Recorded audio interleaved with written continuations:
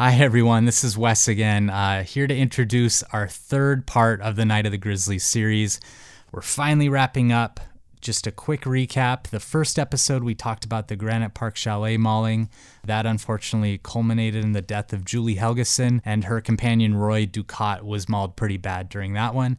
The second episode we talked about Michelle Coons and the bear that killed her up at Trout Lake, which is just about 8 miles from where the Granite Park Chalet is. This third episode, we're going to talk a lot about the aftermath of these two attacks. We're going to talk about the search for Michelle Coons' body and the search for the responsible bears. It's a really interesting episode. We're going to talk a lot about what bear was probably responsible for each of these deaths and the changes that this really crazy coincidence ignited in the National Park Service and throughout the country. So it's a really, hopefully it's an episode that just kind of ties everything together. My brain is totally fried. I feel like there's a lot more other stuff I wanted to say about this, but I think I'm just going to go ahead and introduce the third episode. So here it is, the third part of Night of the Grizzlies.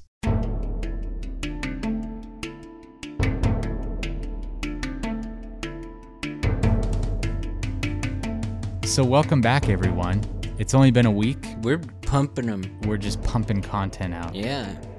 Just pumping. Anyways, this is part 3 of Night of the Grizzly. We're Tooth and Claw Podcast. Mm-hmm. I'm Wes Larson. I'm joined here by Jeff Larson and Mike Smith, my noble co-hosts, and we're talking about animal attacks. That's what we do on this podcast. Hold on, Wes. Hold on. Yeah. Who are you, and why the heck should we care what you have to say about anything? That's a good question, Mike. I am a wildlife biologist.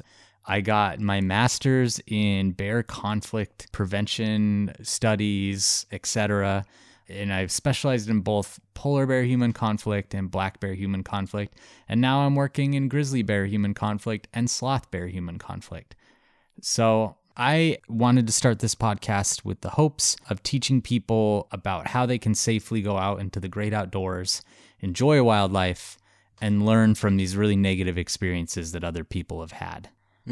Jeff also has helped with some of my bear work. He was a tech on the Black Bear Project. I forgot.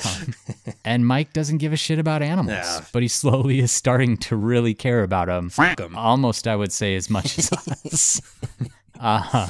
Anyway, that's who we are. That's what the podcast is all about. And, you know, we're learning a lot as we do it, too, which I think is really important. I've learned, at least 7 things so far. You have. That's pretty good. I've noticed that. Yeah. I counted once, and it was at least 7. Yeah. That's more than we ever could have hoped for or dreamed for. I don't have much to talk about, guys, because my head's just been in this Night of the Grizzlies. We got a lot to get through, so let's just get into it. Actually, though, so you've been doing like a pretty bad job so far, I think, on these last 2. Because we got a lot of questions about what's going on and what could have been done differently. So do you want me to start out just kind of like telling you what people have been asked about these last 2 episodes, and then you can kind of tell us what you're going to cover and whatnot? I'd love to do that. I'd love to just ask. No, I'm just kidding. He's been doing great. Because I'll take that if that's criticism. I think you could have explained explained a lot of this already. Should we just go through the first 2 stories again in excruciating detail so people let's know just get what back we're going to be talking about in this one? Yeah, buckle up. This episode's going to be 6 hours long. No, I'm just messing with him. But I did do listener questions today, and we're going to do it a little different because we just got so many about this Night of the Grizzly episode that we're going to do all the ones pertaining to it first and kind of like see what we cover as we go through. Cool. And then like see what we should cover before we get started too. Great. Okay, yeah. So we'll just go quick through it. So this is from Jamie White, and she wants to know, how should have the national park handled the behavior before it killed the girls? Yeah, it's a really good question. It is something we'll talk about a little bit today, and we have talked about a little bit in the other episodes. But I just want to like say a little kind of disclaimer before that the national park didn't have the information that we have now. So anything I say about how they should have handled it comes from another 50 years of science that we have about bear attacks. And we've learned a lot since then. But if we had that information back then, what they should have done is immediately removed those bears. And before that, before it even got to that point, what they should have done is secured all attractants in the park and made it so no one was leaving trash anywhere, no one was feeding bears, and these bears had no opportunities to get trash or human food. And then, so Nikki Miraville, she wants to know from part 2, if the bear was eating so much human food, why was it so thin? And like they always like kind of described it as skinny. Yeah, I had that as like a comment that we were going to get to later, but I'll just answer it now because we had someone else ask us that question too, one of our patrons. I thought of it too, so give me credit. Okay, also you. Jeff also needs credit for that one. But it was Nikki and then Alouette 13. Anyway, they both bring up a really good question, like why is this bear so skinny if it's eating human food? And the thing to remember is that bears during the summer are consuming a really high number of calories, like 6,000 calories a day. And then in the fall, and even in August when this happened, they're starting to get into hyperphagia where they're trying to put on a ton of weight. During that time, they're trying to eat like 20,000 calories a day. So even if this bear is picking through trash, it's just not going to get the calories that it needs to be really healthy unless it stumbles across like a whole side of a pig or something that someone chucked out. So that food is like really attractive to them because it is calorie dense, but as they're picking through the trash, they might not be able to get a ton of it. So they're not actually going to put on a ton of weight. So it's more bang for your buck. But less bucks. But it's not like a bear that might be out. Yeah, less buck. Like a bear that's out in a berry patch can literally eat all day long and it'll like over time get a lot more calories. They eat a lot of berries like fast. Yeah, they eat like hundreds of thousands of them. And it's not, but then a bear picking through trash will get like a lot of calories, but in little short bursts. Yeah. And then if like a bear in the wild stumbles upon a carcass or something, like a bison carcass or an elk carcass or something, or if it kills something, then it all of a sudden has like a bonanza and they can put on a ton of weight. So the answer to that question is really just that it was just getting scraps out of the trash and out of campsites and stuff. It was never, as far as I read, it was never just getting like a feast. And that's why they weren't just putting on a ton of weight.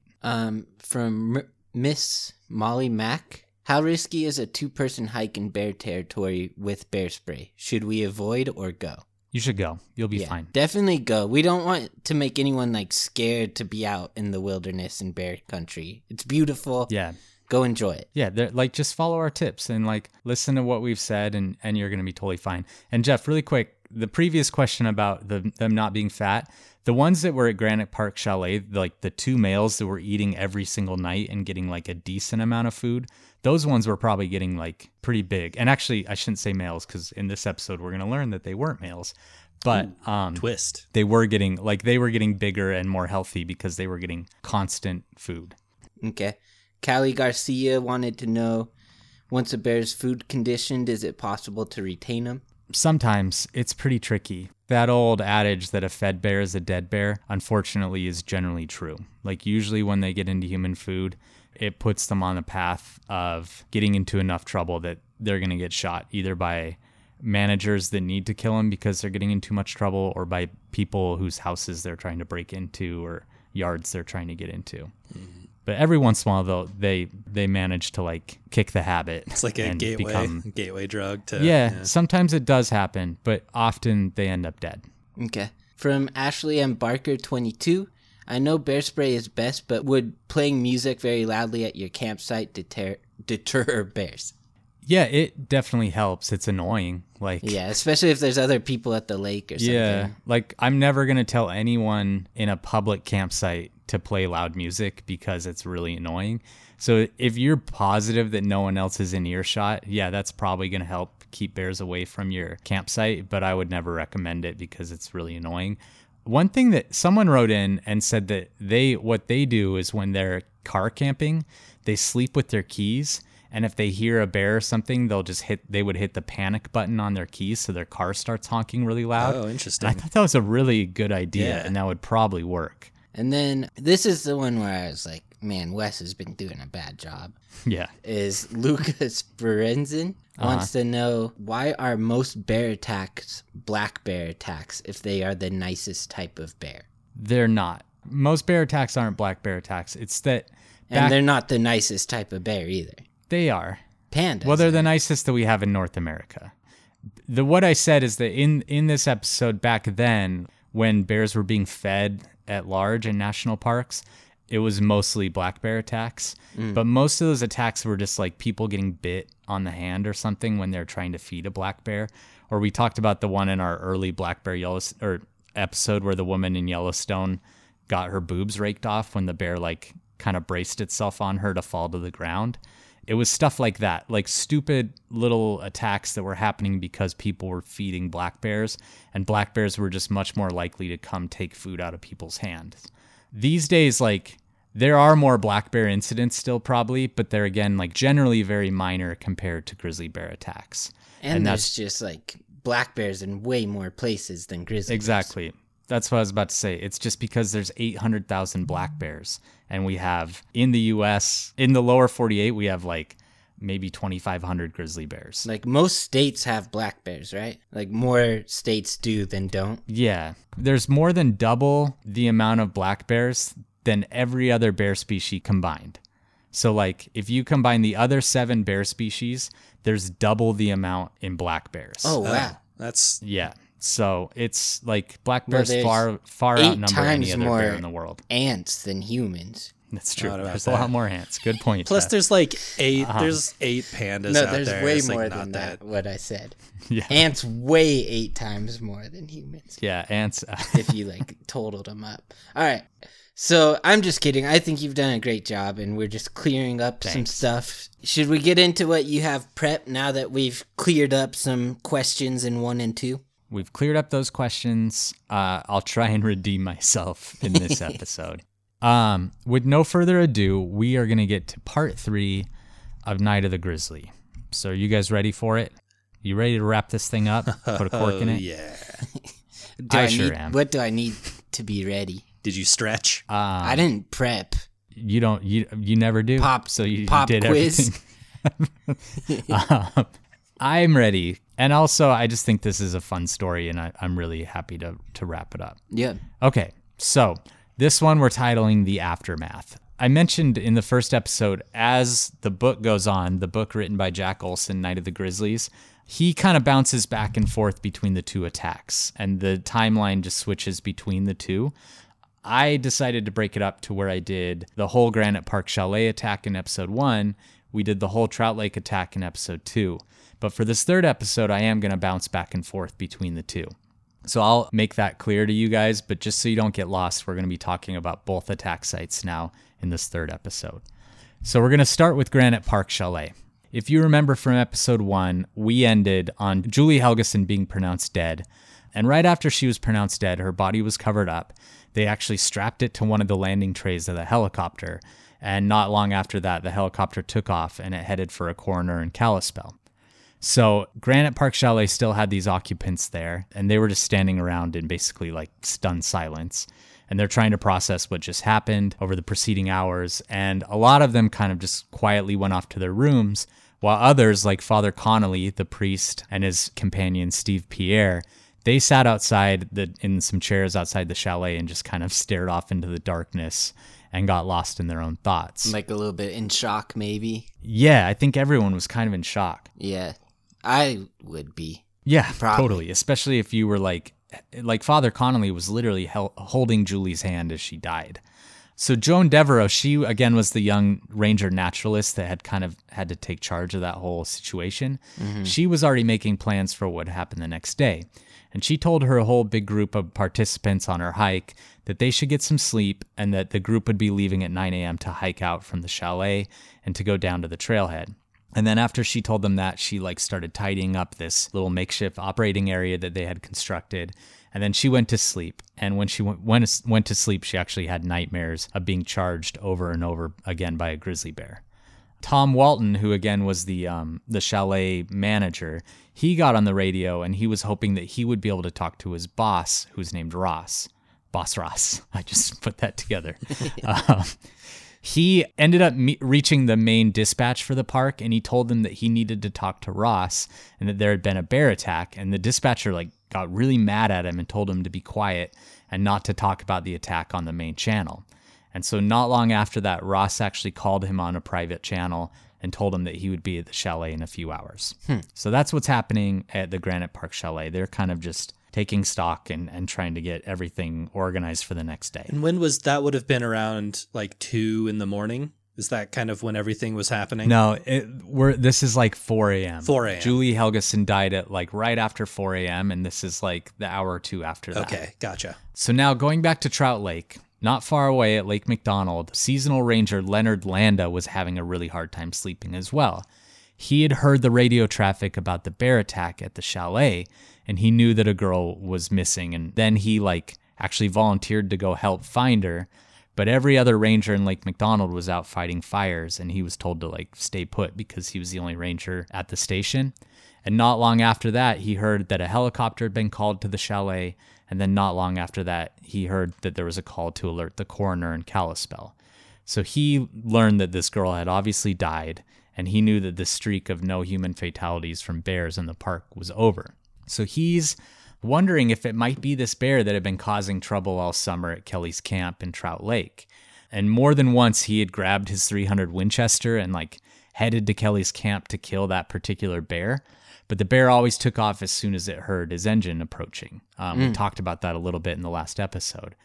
But he also, he had been told to kill this bear, but he knew that no one in the park really wanted to kill the bear, and that it was kind of just them telling him to do it just so they didn't have any liability.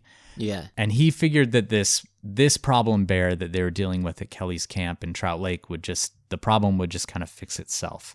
But recently, the bear had been causing a lot of problems at Trout Lake, and it had even been featured in newspapers, and he was starting to really worry about it. How far are the two attacks, distance-wise from each other? 8 miles as the crow flies. Okay. So not very far. You know Heaven's Peak? A bear pretty much goes the same way as the crow flies, right? Yeah, they tend to take the route of least resistance. But when you're driving up the Going to the Sun Road, there's Heaven's Peak, that really big mountain. Right as you go around the loop, it's to the left. Yeah. That's what separates these two attack sites. That's pretty significant, at least then. It is. It's a big peak. It's like a big natural barrier. So this ranger, Leonard Landa, he's up late. He's thinking about this girl that's been killed at the chalet. He's thinking about their bear that he's been having all these problems with. And he's really feeling like there's this pressure cooker building. And he's thinking oh, has our bear gone all the way over to the Granite Park Chalet? And then he also knew that there were feeding bears at the chalet. And he realized okay, it's probably not our bear. It was probably one of these bears that they had been feeding. And he finally manages to fall asleep. Yeah. So at 8:30 in the morning, he's getting ready for his workday, Leonard Landa. He was half right. Yeah, exactly. When he hears the sound of people running across the flat rocks outside of his office. And he could tell by how quickly they were running that something was really wrong. So as he hears this, suddenly Roy and Ray Nosek, Denise Huckle, and Paul Dunn spill into his office. And if you remember, they're the survivors from the night at Trout Lake. And they're all talking simultaneously, and they're all in a panic. And some of them are actually physically shaking in fear still. And Landa just can't figure out what they're saying. So finally he points at Ray and he yells, "Wait, you talk and you tell me what happened." So Ray's still shaking, and he goes through the events of the night, and he tells Landa about the bear, how it entered their camp, and how they all climbed trees. And while he's speaking, Landa's starting to remember them because they had got a fire permit from him the day before. And he stops him. He cuts Ray off, and he says, "Wait, where's the other girl?" And Ray says, "She's still up there. The bear dragged her away." So Landa can hardly believe what he's hearing. He just spent this... I know that they were, you can't fault anyone who's just been through that. But it's that's what I think I would lead with. They buried the lead there a bit. Someone died by a bear. He's well, we all climbed trees. Yeah. Mine was a spruce. His was a fir. He's our tent is still up there. Yeah. No. Anyway. I get that it would be hard to organize They were all thoughts. In total shock. Yeah. Our but cookies. Landa's just... What's it? The bear ate our cookies. Landa's he's in a state of disbelief. He had just spent this whole night thinking about the Trout Lake bear, listening to the radio about a different bear death, and now it's happening again. So it feels really surreal. And he tells Paul and Roy, the two younger boys, Paul's 16, I think Roy's 21, that they're going with him and that they're going to go check out the campsite. And he tells Ray to take Denise home. And Landa says maybe Michelle's okay. Maybe she climbed a tree. maybe she's fine. And Paul, like, really somberly says she didn't climb a tree. But Landa tells them, like, they didn't know that and they had to go look. He radios the chief ranger's office and he tells them a girl's missing at Trout Lake. A bear was likely to blame. And the chief ranger station receptionist or whoever he was talking to says, another one? And he tells them that it looked that way. And then the people responded to him and said, okay, be careful, bring your rifle. And at that point, he's already loading his rifle. He's ready to go. Mm-hmm. So Landa, he's like Paul, the dude in Jurassic Park. Yeah, Muldoon. His little khaki shorts. He said even Nedry knew better to let the raptors out. Landa, Paul, and Roy head up the trail toward Trout Lake, and along the way they meet a man on horseback that was headed to the lake to do some fishing. This guy's name is Andy Sampson. Not Andy Samberg, Andy Sampson. No relation? So Landa tells Sampson, no relation. He tells Sampson what they're doing, and he tells them that Sampson would have to stay behind them. And he didn't want Sampson to, like, get there before them and find the scene and maybe stumble on a potentially angry grizzly bear. But Sampson didn't really take them that seriously, and he even tries to pass them a couple times, but Landa would, like, get in the path and block him from passing them. So not long after they get to the lake, and they can clearly see the destroyed camp, and when Sampson sees this, he suddenly is a believer, and he pulls a long-handled axe from its sheath, and he's gripping it, like, ready to go. So the group spreads out. Yeah, and my axe, exactly. And then he smashes it down on the ring, and it shattered into 100 pieces. As the group spread out, they start heading toward the campsite, and they're softly calling Michelle's name while they searched. And as they reach the campsite, Paul points at a bare spot of earth, and he tells Landa that's where Michelle was. And the spot's, like, completely clear. There's no signs that the girl or even a sleeping bag was ever there. So Landa asks Paul if he was sure, and Paul says that he's absolutely positive. And then he points up the hill and he says that's where the bear carried her. So slowly the four of them, Landa, the two boys, and the bare Andy, spot of earth is where the bear is, right? What do you mean? Oh, I get what you're saying. The bear spot. There we go. Let's get all the puns out now. Let's get them all out now. Okay, this part's pretty crazy. The four of them start making their way up the hill, and Landa's got his rifle cocked. He puts a bullet into the chamber, and as he crosses the trail, he notices something white on the ground that catches his eye. And he picks it up, and immediately he recognizes that it feels like human flesh. Oh. And then suddenly it dawns on Landa that he's holding a severed human ear. And he is, like, totally shocked. And he quietly comes to this realization that the ear is not ragged or bloody or anything, but it looks like it's been surgically removed. And that a human ear detached from the body doesn't look like an ear. Like, it looks very alien. Interesting. So he calls to the others and he tells them what he's found. And all of them kind of, get pale in their faces, but they all remain resolute in their search. And this hope that they might find Michelle alive is now completely gone. You because think they're they finding parts of her tried body. to, like, call to her through the ear? I was gonna say the Reservoir Like Dogs in thing. Almost Heroes. Yeah. Or Hey, Reservoir Michelle, Dogs. where are you? There's truly, in Almost Heroes, this exact situation happens. Where, like, really? That's right. a bear mauls a you guy. even talked about They this. find on his us. ear, Yeah. and then they call for him. What's his name? I can't remember. Anyway, I don't think they did that. All right. They continue to head up the hill, and this path of kind of destruction leads into the dark spruce forest and all this moss. And it's really kind of a creepy place to go looking for potentially a carcass that a bear might be guarding. So not long after, they find the shredded sleeping bag, and then they find a jacket and a blouse, and both are totally soaked in blood. And Landa's bending down to look at these articles of clothing when he hears one of the boys yell, "Here she is." So I'm going to read direct from the book about the description of how they found Michelle Coons. Okay. The ranger dropped the clothing and rushed up the hillside, almost tripping over two large logs before coming to a depression in the earth that marked where grizzlies, or humans, or both, had once buried food and garbage.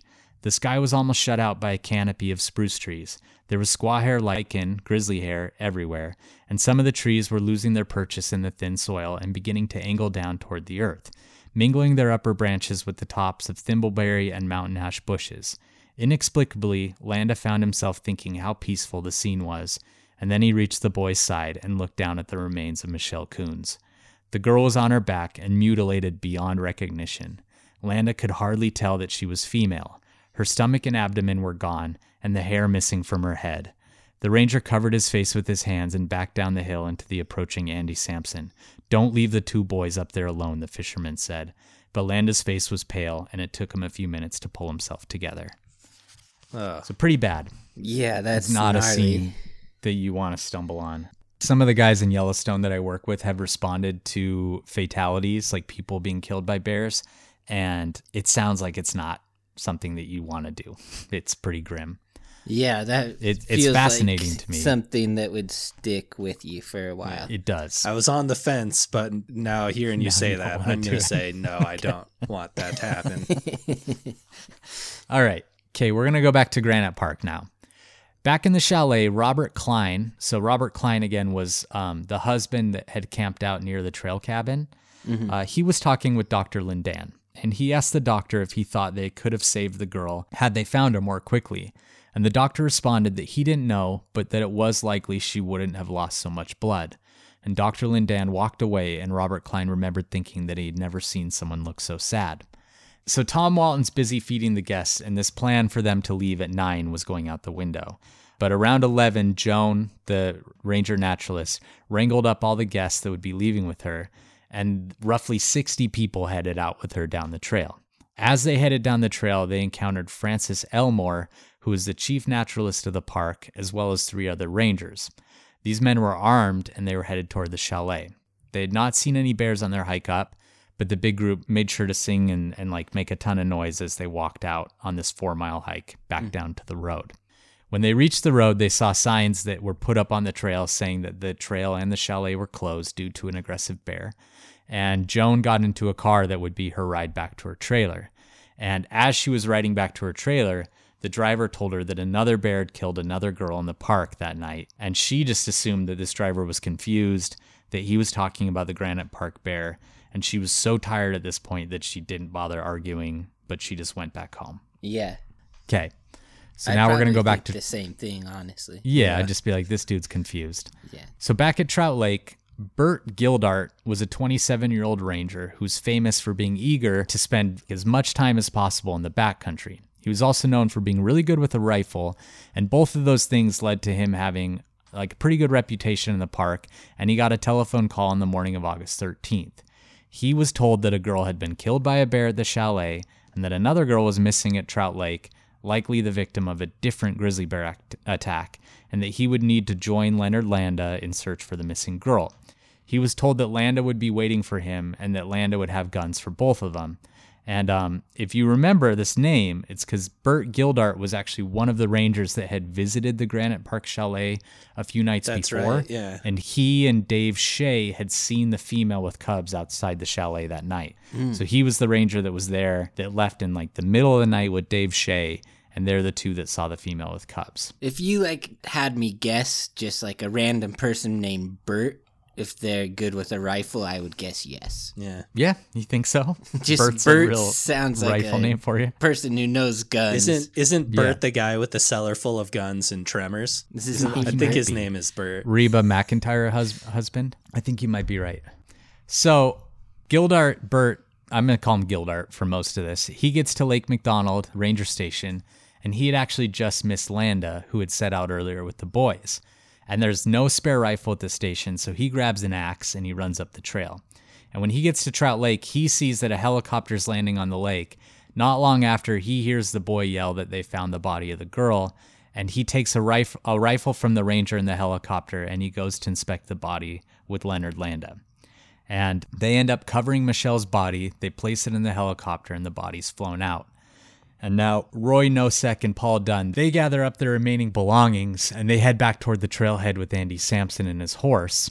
And then Landa and Gildart have a lot of work to do still. And they get their rifles and they go about making sure that no one else is in this area and no one else could potentially be in danger. So they knew that there were some park employees that were using the cabin at Arrow Lake, and Arrow Lake's about a mile up trail from Trout Lake. So they carefully walk up the trail, and the whole way they're scanning for this bear, and they find 4 employees, 2 girls and 2 boys, as well as a father and a son, who were actually the father and son who had been treed by this bear a few days ago. Oh, wow. So they tell the whole group that there's grizzly trouble and that they need to get out of there. And this father and son need no convincing. They're like, okay, we're out of here. We don't want They anything were to on do the with this fence bear. already, probably. Yeah, they were. I'm surprised they were still there. But these 2 male park employees don't want to leave. They want to stay. So Landa's pretty frustrated, and he tells them they have to go. And when they still refuse to leave, he calmly tells them that a girl had just been killed by a grizzly bear just down the trail. So this gets them moving. And less than an hour later, the whole group's headed down the trail toward the trailhead. Landa and Gildart are with them. They have their rifles ready to go. They get back to the trailhead, and they go back to the ranger station, and they're told to get some sleep and report back to headquarters in the morning. Okay, Granite Park Chalet. So the 4 rangers that had gone to the chalet were armed with rifles. They included Francis Elmore, who is the chief naturalist for the park. He would actually be responsible for interviewing the chalet staff and inspecting the attack site. He wasn't necessarily responsible for killing any bears. Robert Wassam, who is a park biologist, he was in charge of the hunt, but he really didn't like the idea of killing. He hardly ever hunted. He didn't like killing animals. With them also was Cliff Martinka, who was another biologist, and he was a dedicated hunter, and he was totally ready to kill these bears. He didn't want to necessarily, but he knew that he could do it if he had to. And then they also had Curl Hagen, who was a Montana local and apparently could out-hike and outshoot anyone in the park. Oh, Curl. So it's a lot of good names going on. Yeah. I get name envy really bad since my name's Mike Smith, but yeah, I think I can speak for all of us when I say this is a good group of names going on. this really is. We got Francis Elmore, Robert Wassam, Cliff Martinka, and Curl Hagen. Mike, good if old your boys. name was Curl Hagen, you think you'd like the outdoors more? Oh yeah, Or Bert? I'd never have shaved even once. Would you be chunking and plugging bears out there? Chunking, popping, all Chunking and kinds of- popping. yeah. So they get to the chalet, they eat lunch, and they ask Tom Walton about the bears. And Tom tells them that 2 bears had been visiting the chalet and eating the trash. It was that big silver tip and the smaller brownish grizzly. So the men tell Tom that all of the bears are going to have to be killed. They had been given orders to kill any bear they saw. And Elmore starts to take pictures and investigate the scene, and the hunters set up in positions where they thought they'd be most likely to get a good shot at the bears when they came for their nightly feeding. So that evening, they put a big glob of bread dough and a bunch of bacon in the middle of the gully where the bears typically fed, and they just post up and start waiting. So Tom and his boss Ross, this is the second time I've written boss Ross in my notes without realizing how silly that is. They're standing above the hunters on the balcony, and they have these big spotlights that they're ready to turn on as soon as they think there's a bear like on the food. So they have orders again to kill any grizzly bear they see. So around 9 p.m., someone reports that the smaller brownish grizzly had been seen down by the draw leading to the campground and was likely headed toward the dump and the bait. So the rangers take position, they get their safeties off their rifles, and they're waiting. And the bear doesn't show up, and they nervously ask Tom where it was, and Tom confidently says, "Just wait, the bears will be there." So not long after, just as it's starting to get dark, the men watch as a large shadow lumbers out of the woods and toward the bait.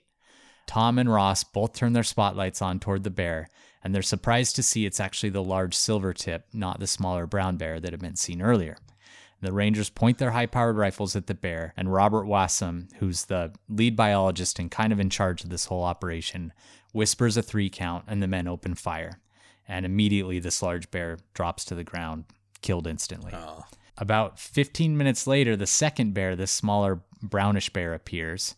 And when the lights turn on... 15 minutes. I was going to say, that's a Yeah. stupid bear to, Yeah, keep seriously. going. No, even 15 minutes, it's kind of crazy that it showed up. But Yeah. it shows up and the lights turn on just as it starts eating. And these bears are used to being in spotlights because they would put the spotlights on them almost every night as they were eating trash. And so it doesn't really react to the spotlight turning on it. And then Wassam again counts to 3. And this time they again send a barrage of bullets toward the bear. And again, they kill it instantly. No. If I was Wassam, I would at least let him eat a piece of bacon A before I little shot bit of him. bacon and dough. Yeah, That's true. That's a good point. Thanks. Both of these bears are now dead. that's why I'm here. Yep, thank you. And they're lying next to each other. So Wassum then asks Tom Walton, if that was it, and Tom replies that it is. So he rushes over to the dead bears, and they find out that both of them actually were female. Oh, wow. The larger bear weighs about 350 pounds, and the smaller bear about 250 pounds. So that's not huge, but for a female, that's not small. And they were both in decent shape for grizzly bears. Neither bear had any outward signs of having killed a human, so they didn't see any blood in their claws or their teeth.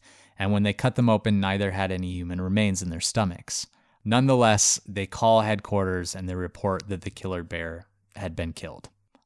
But had it? That's the question. Had it actually been killed? So, I want to just take a quick aside here and say, when Julie Helgeson was killed at the chalet, she wasn't really consumed. She was pretty torn up, but there wasn't like a lot of flesh missing from her. The bear had done some eating, but not a ton. So, in theory, anything that this bear ate of her could have passed through its system by now. Mm-hmm. It's not impossible. It's I think it's even likely that if they found a bear, there wouldn't be any outward signs that it had been the offending bear. I just want to make a note of that because we're going to talk more about that later, about which bear is actually responsible. Yeah, okay. So back at Trout Lake, Bert Gildart shows up to his ranger headquarters on the morning of August 14th, and he greets his friend Leonard Landa. This time, Gildart has his .30-06 rifle and a .357 Magnum revolver with them. These two rangers had been assigned to head up to Trout Lake and to kill every single grizzly bear that they encounter. And they get into a pickup truck that's loaded with camping gear, and they also have a bunch of canned salmon, and they head up toward the Trout Lake trailhead. So they take their time hiking to Trout Lake. They're searching for grizzly bears and grizzly bear sign the whole way, but they find no sign whatsoever until they get to the lake, and they find a large scat like right by the campsite. And for those of you who don't know, with bears, we often say scat for poop. Like, this is bear shit that they found. They quickly poke holes in this canned salmon, and they spread the juice and the actual fish all over the campsite near the logjam. And then they just hunker down and they're waiting. And they're hoping this bear is going to show up, just like it had done so many times throughout the summer. And when it doesn't show up by late evening, they decide maybe this bear's gone up the trail toward Arrow Lake. They don't really want to sleep by all this canned salmon that they spread everywhere. So they decide they'll go up in that direction and spend the night in the Arrow Lake cabin. So they're walking toward the cabin, and as they're walking up there, it's getting really dark. And suddenly they're in pitch dark. And they realize that the hunter has become the hunted at this point. They are potential prey for this bear now. It's scary to be in grizzly country when it's dark. It is. And also, it's a ton scarier when you're investigating a place where a grizzly bear just killed a person. Yeah, like 100 times scarier. And as they're going up this little trail to Arrow Lake cabin, they're encountering a ton of bear scat and sign. So they're freaking out, and they actually start jogging to get to the cabin. And every little noise they hear in the bush, they think is a bear. So shooting. By the time, they're not. But by the time they get to the cabin, like, their hearts are pounding and they're almost in a full-blown panic. Yeah. But they do make it to the cabin, and they kind of curse themselves for being so dumb. Back at Granite Park Chalet, that same morning, park biologist Cliff Martinka is studying the bodies of the two bears when he glances over to the bait site and he looks and sees that the bait is completely gone. So the two dead bears had hardly touched this bait before they were killed, and there was way too much bait for it to be like ground squirrels and birds that picked it apart. So Martinka searches out for Tom Walton, and he asks him again if he's sure like, there's no other bears. Yeah. And Tom says that he's sure, but that they had seen tracks from a female with cubs back when there's snow on the ground, but that they hadn't seen any tracks from the family in over a month. And I was hoping that this biologist would be like, is it because the snow melted and you didn't see tracks anymore? Yeah. But no one made that point in the book. Anyway, while this was happening, Dave Shea, who was the other ranger who had been at the chalet and seen this female bear, he had been ordered to actually go up there and help Robert Wassum, who's the main biologist, with the bear hunt. And he had left an elk study that he was helping with to come and join the group. And he's hiking up there, and he shows up to the chalet with rifle in hand, and he sees the two dead bears, and he turns to Wassum, and he says, "Where are the other ones?" And Wassum says, "What other ones?" And Shea says, "There's a sow with two cubs that comes late at night. Bert Gildart and I saw them last week. Mm. So the men look at each other and they immediately know that their job isn't over, and they get to this process of setting up their hunting positions again, and this time Shay is an additional shooter. So they know that these bears show up late at night, so they're almost surprised to hear woofing and snorting coming from the draw around like 9 p.m., and they can even hear the sound of cubs bawling and crying. The bears are there, but they're really nervous, and I think they're potentially smelling these other bears that are still just laying out in the field. So they don't want to approach worried because of like a threat of a different bear. Right, because a female with cubs, this is a little bit of bear biology for you, and it's very obvious.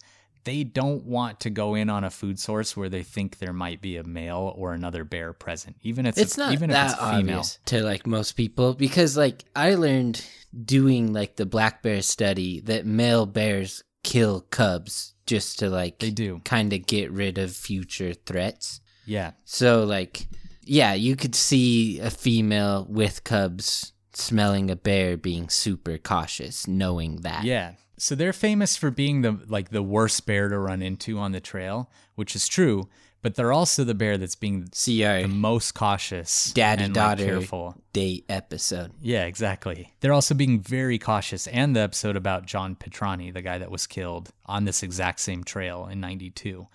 But they're being cautious. They don't want any trouble because it might spell danger for their cubs. So this bear's really being cautious about approaching this site. And to these men, they're realizing, okay, this bear's acting much wilder than the other bears, these other two really food-conditioned grizzlies.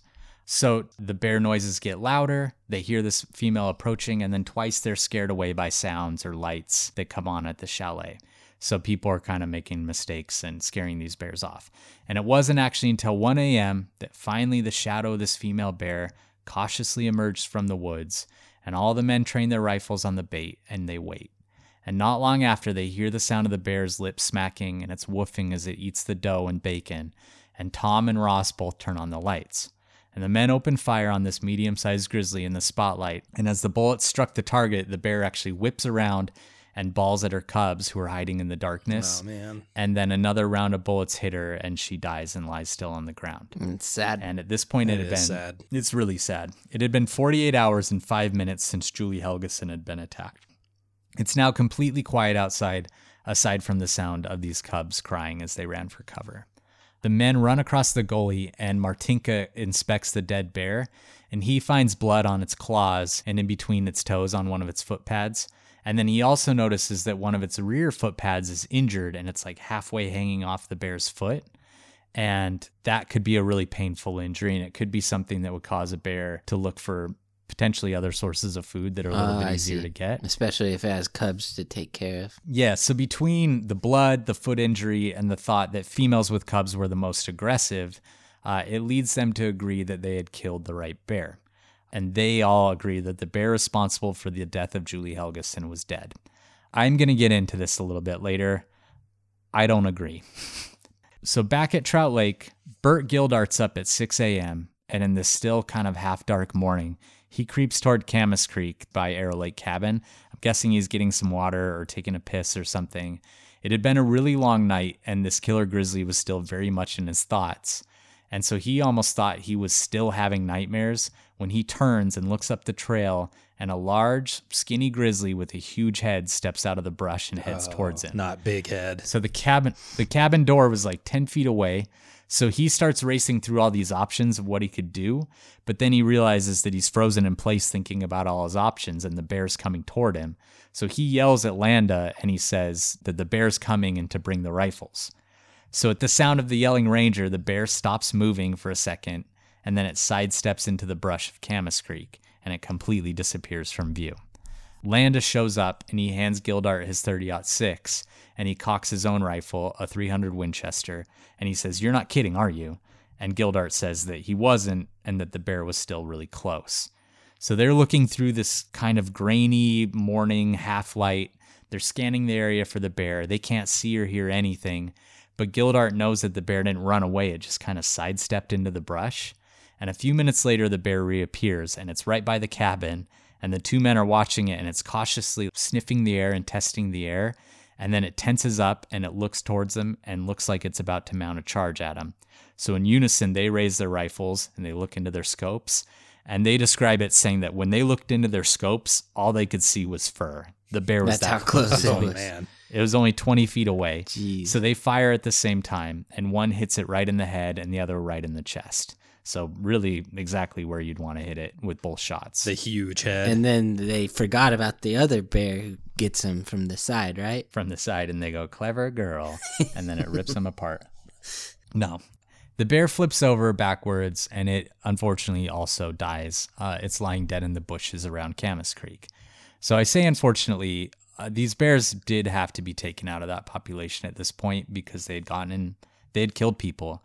But the unfortunate part is that this didn't have to happen. Like, if they had not been fed, they would not have done this. So with this, I can't say that for sure, but probably not. this bear, it was like going to people's cabins. It wasn't like being Yeah, fed, but they weren't, really, right? They weren't, well, it kind of was, because they weren't properly securing their trash. So the bear's getting into all their trash, and then at the campsites, people were just leaving food everywhere. Like, when they would pack out, when they would leave the campsite, they would just leave food all over the place. There's photos from this time of the Trout Lake campsite, and there's just trash everywhere. So it's not being like fed as an attraction, but it's being fed in that people are just leaving food everywhere. The other one seems like totally human fault. That like they were just actively feeding the bears a ton of food. The other one's a lot more conscious, but these are both definitely human caused, Okay. without a doubt. People knew back then that feeding bears was dangerous. They knew that much about them. Is this how you would deal with a similar situation today? Like, say up in Yellowstone, there was a fatal attack. Would it just be kind of like hunting season is on, you deploy all forces and you're just shooting every bear you see, or what? So I was going to get to that later, but we might as well jump into it real quick right now. It really depends on what the motivation of the bear was. So if it was a bear that attacked and fed on someone, almost certainly we would catch that bear, and then if it was proved through DNA that that was the bear responsible for the killing, that bear would be euthanized. If it was like someone walking on a trail alone without bear spray, and like if they had been warned about bears or something, and they surprise a bear with cubs and the bear kills them, there's a good chance we wouldn't do anything aside from close that trail, because that's just a bear acting naturally and responding to someone who's making a big mistake. So it really depends on the circumstances behind the attack. Okay, that makes sense. But back then, they didn't really have a great way to figure out which bear was responsible aside from cutting them open. And this was unprecedented. So they just decided, let's kill them all. Let's kill every bear we see in these areas to really cover our bases. Do you agree that that was probably the right choice? I do, because all in all, they end up killing 4 bears and then maybe one other one that we're going to talk about. And all 4 of those bears were food conditioned. All 4 of them the Trout Lake one for sure was responsible at the Granite Park Chalet. Who knows? But all of them probably would have gotten into a lot more trouble and were liabilities. So they probably made the right decision. I hate to say that because I hate the idea of killing bears, but it was a monster that they created, unfortunately. You've got a good heart, Wes. Thanks, Mike. So they run over to inspect this animal. They see that it's a scrawny female bear with worn down molars. They're not really wanting to cut it open, so they radio their superiors and they tell them that they'd killed the bear that they thought was most likely responsible for the death of Michelle Coons. And then they continue the hunt, but they find no more bears, but lots of sign. So all 4 bears that have been killed are females? Mm-hmm. Which is interesting. But yeah, all 4 have been females. So, back at the chalet. The rangers and biologists at the chalet, they spend the rest of the night waiting to see if any other bears would show up, but no other bears do. In the morning, they go to inspect the area where the female with cubs had been killed to see if the cubs were around, and this lead biologist, Robert Wassam, knew the 8-month-old cubs probably knew at that point how to find food, and that they had a chance to survive on their own. And I do tend to agree with that. It's not very likely, but there is a chance. I think you can leave those bears out there and just hope that they make it. Okay. And he was really happy that none of the men... And they're not worried about them being food conditioned? Not really. They're young enough that I think they could break that habit. he is really happy Killing that their none of the mom men in front of him might like make him not like people as toughen much him up now, a little too. bit. Yeah, They yeah. might be like, I don't really like humans. Yeah, this Stay isn't away that from great. them. Anyway, he's glad that none of the men had shot toward where they heard the cubs the night before. And as he's scanning the area, suddenly Dave Shea yells out that he's seen the cubs. So the 2 cubs were crying out for their mom, and they're About how nearby big in a are rock pile. these cubs? Probably. At 8 to 9 months, they're pretty big. They're probably 40 to 50 pounds would be my guess. Okay. They're getting decent sized. Yeah.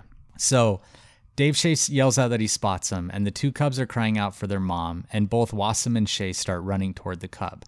So I don't know totally why they're doing this. Maybe they were hoping to catch him and give him to a zoo or something. I'm not totally sure why they ran. But as they ran toward the cubs, they actually hear shots ring out, and they turn to see Martinka, who's standing on a small ridge with his rifle raised to his shoulder. He continues to shoot, and remember, Martinka's kind of the hunter that is just ready to kill all the bears he sees. Yeah. And he continues to shoot at the cubs, and they run into the woods, and the shooting stops. Shea and Wassam run to the spot where they'd seen the cubs, and they find blood on the rocks. So Martinka had definitely hit at least one of the cubs. And in the documentary, I don't know who it was. I'm not sure if it was Shea or Wassam, but they talk about that decision, and he says that he was ready to like throw down. He was ready to beat the shit out of Martinka. Really? Yeah. Yeah. It seems like he something didn't say they Martinka should by have name, talked about but he before. was like, I wasn't happy that people were shooting at the cubs. Yeah. I want to fight Martinka too. How old do you think Martinka is? I mean, we could probably beat him. I don't up. wanna- He's like 98. I don't want to point any fingers. Yeah. We could take him. I don't want to point fingers because, again, their mandate was to kill any bears they saw. Yeah. I would never shoot at a cub. I don't agree with it, but I'm not going to pass any big judgments on this in 1967. But he shouldn't have shot those cubs. All right, so they go back to the chalet, and they're told by headquarters that a reporter is planning on arriving the next morning and that they should remove all traces of the dead bears before he got there. And the book goes into this whole kind of side tangent about this reporter. I'm not going to bring him up. He sounds kind of controversial to me, so I don't really want to get into it.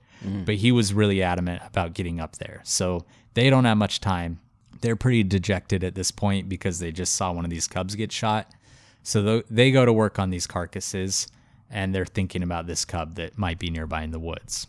Not long after, a helicopter arrives, and they have a barrel of lye that they're going to use to dissolve the bodies of the bears. I think it's dry lye that you can just sprinkle on the bear carcasses. Smart. Not like Breaking Bad where they put it in the tub yeah. or whatever. And so they're going to use this lye on bears 1 and 2. And then the third bear, the female that had cubs, they load it into the helicopter so that it could be examined more closely because they're convinced this is the bear that's responsible for Julie's death. They found blood on it. And then the injury and I'll talk about it more later. But Shea and Wassam, they stay at the chalet, and Elmore, Hagen, and Martinka get into the helicopter. And then all of the men aside from Martinka were dropped off at headquarters. Martinka was taken to Arrow Lake, where he was told to find Landa and Gildart, and he's advised that they'd killed another bear that was likely responsible for the death of Michelle Coons. So he gets to the site where the Trout Lake bear had been killed, and he immediately cuts off the head of the bear and the paws for evidence, because that's what they're going to look at to see if there's any evidence of blood or anything.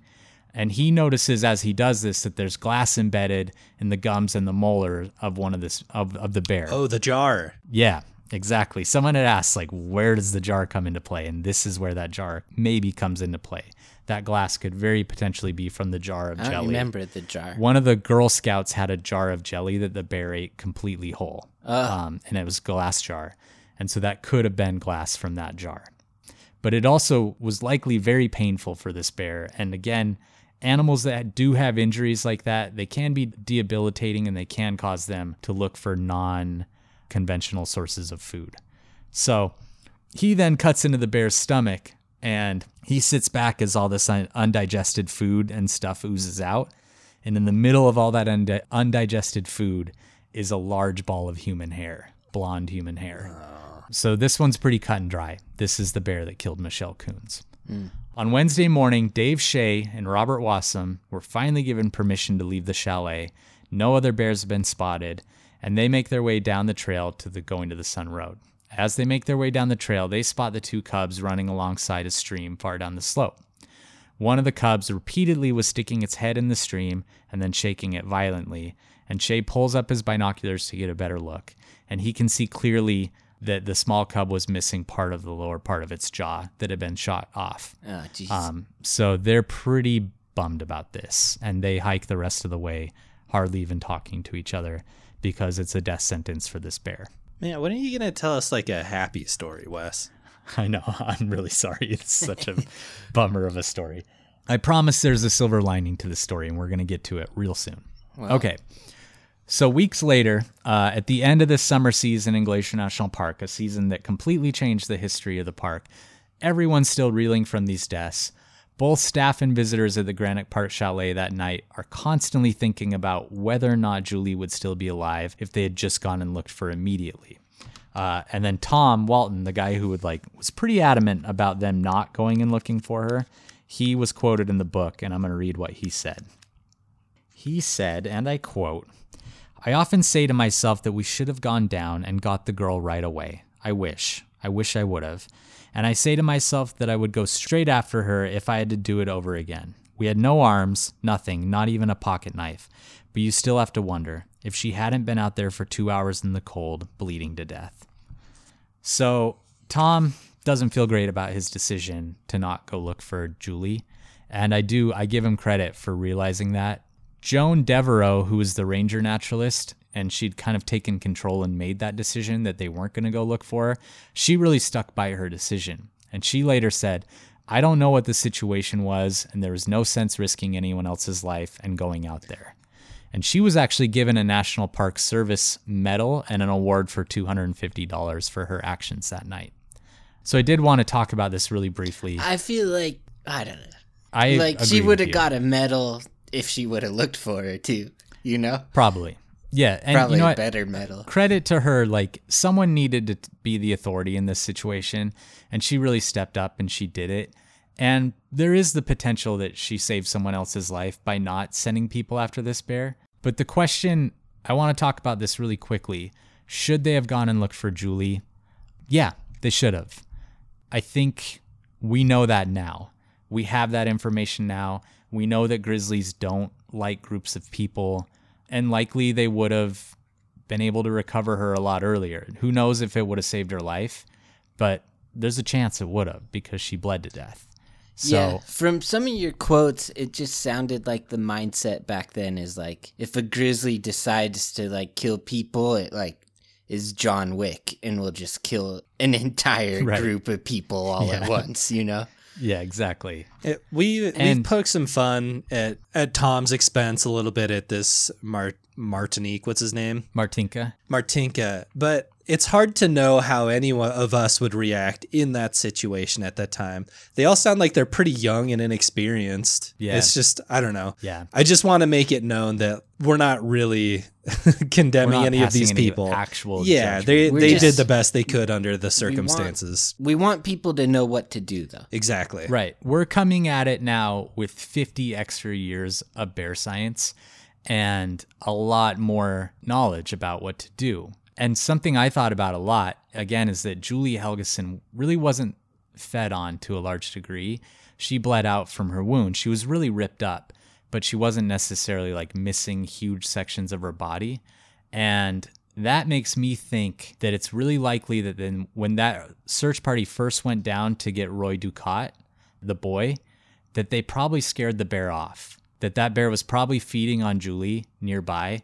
And when they went down there with the tub that had fire in it and they're making all this noise searching for everyone, that all that commotion probably pushed the bear off of Julie. A lot of times once a bear knows that it's incapacitated its prey, it'll just slowly pick at it and kind of eat it slowly.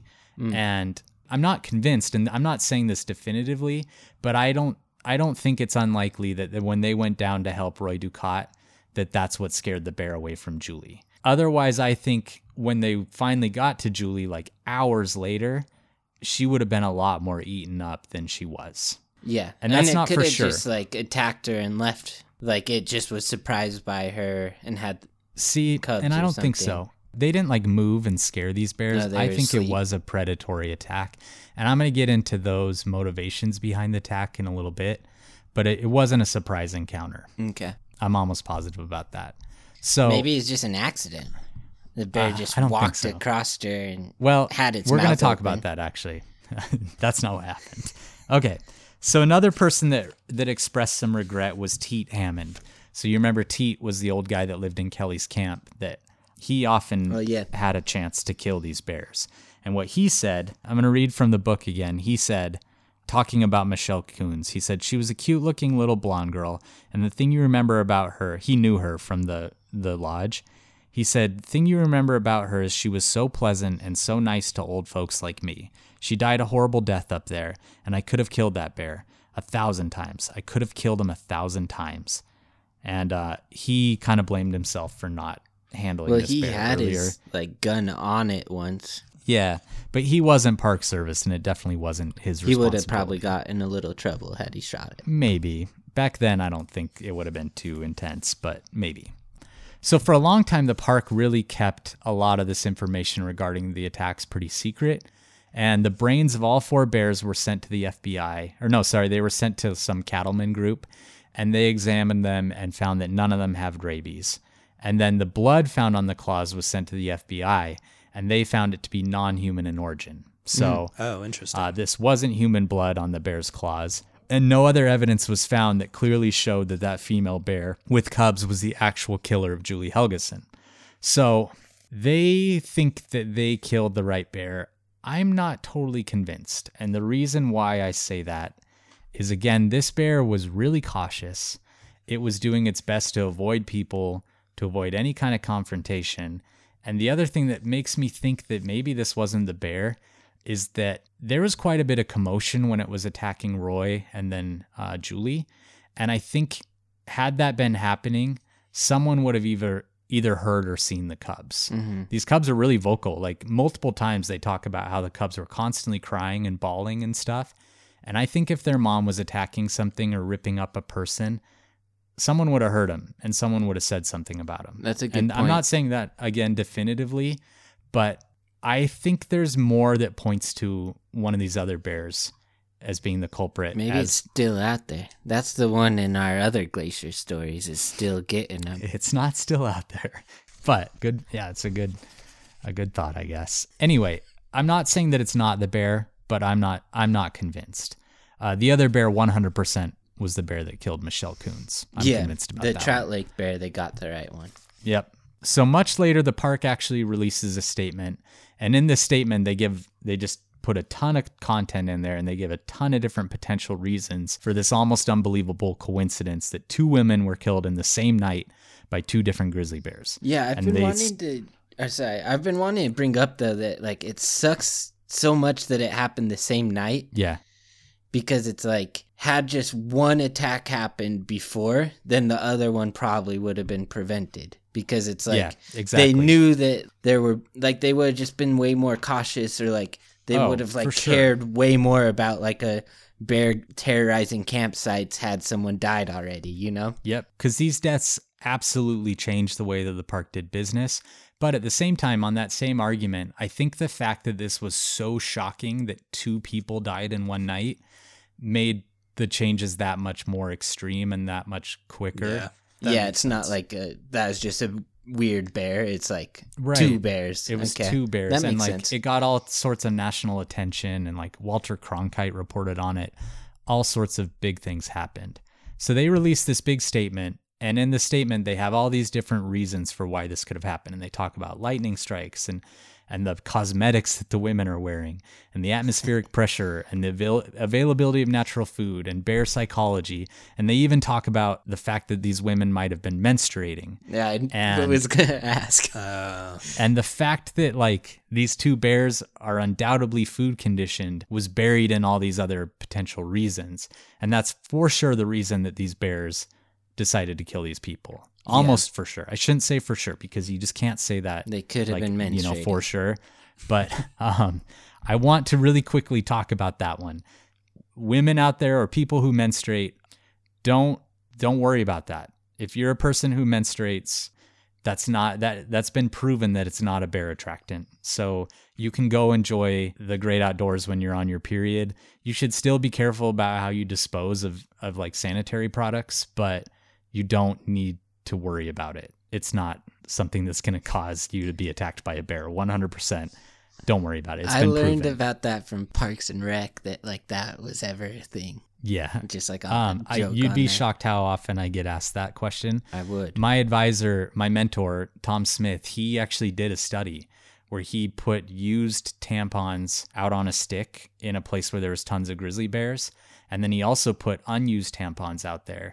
And they were actually more interested in the unused ones than they were the used ones. And it's not like they were more interested in any of them than anything else. They're just interested in everything they come across. Yeah. So don't worry about it. Just be careful about how you store and dispose of things.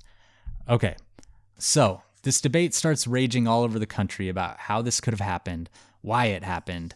A lot of people point out that Glacier National Park had been feeding bears at the chalet for decades, and they say that there had been over a dozen bears at a time at these feedings and no one had ever been hurt.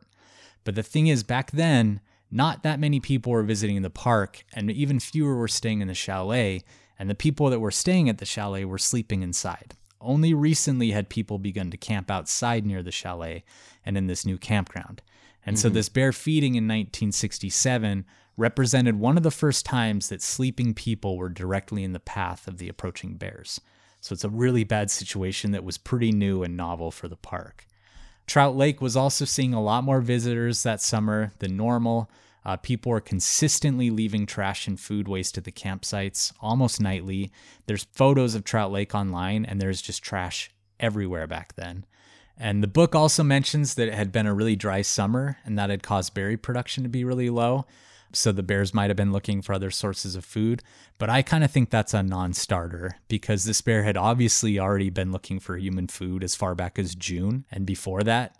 So that was before any of the berries are even out. I mean, this bear already had a habit, and I don't think it really mattered too much that there weren't that many berries that year for the Trout Lake bear, at least. Yeah. It was simply a bear that had gotten into human food. It had gotten a reward. It and wasn't it was so afraid tempting. of people really that much anymore. Right. That human food reward was so tempting that it put aside this fear of humans. So here's kind of my, I don't know. I would say this is my hypothesis of what happened with these bears. So bears are opportunistic. They are constantly on the look for food. They eat a variety of different things. And both of these bears were food conditioned. And what that means, the important part of that, is that they are starting to take risks that put them closer to human beings. So they're more comfortable around human beings than a typical bear will be, because they're searching for food. So that's what puts them in close quarters with humans to begin with. And I think with both bears, they probably were investigating those areas just looking for food, and they suddenly stumbled upon a person. And when a bear is walking through the woods and it stumbles on a deer fawn or an elk calf or something that it sees on the ground that it knows is potential food, they kill it. That's what they do. It triggers a predatory instinct in them, and they kill it. And I think that's what happened. I think these bears weren't necessarily predatory in that they were like searching for someone to eat, but they were opportunistic, and they were there because they were food conditioned. They were that close to people because they had kind of lost this natural fear of humans. And then when they stumbled across someone in a sleeping bag, especially like a smaller girl that is not a threat, that predatory instinct kicks in and they kill it. And that's what I think happened. That's my theory, and I'm sticking to it. All right. You stick to your guns, Wes. Yeah, I think that's the most logical explanation.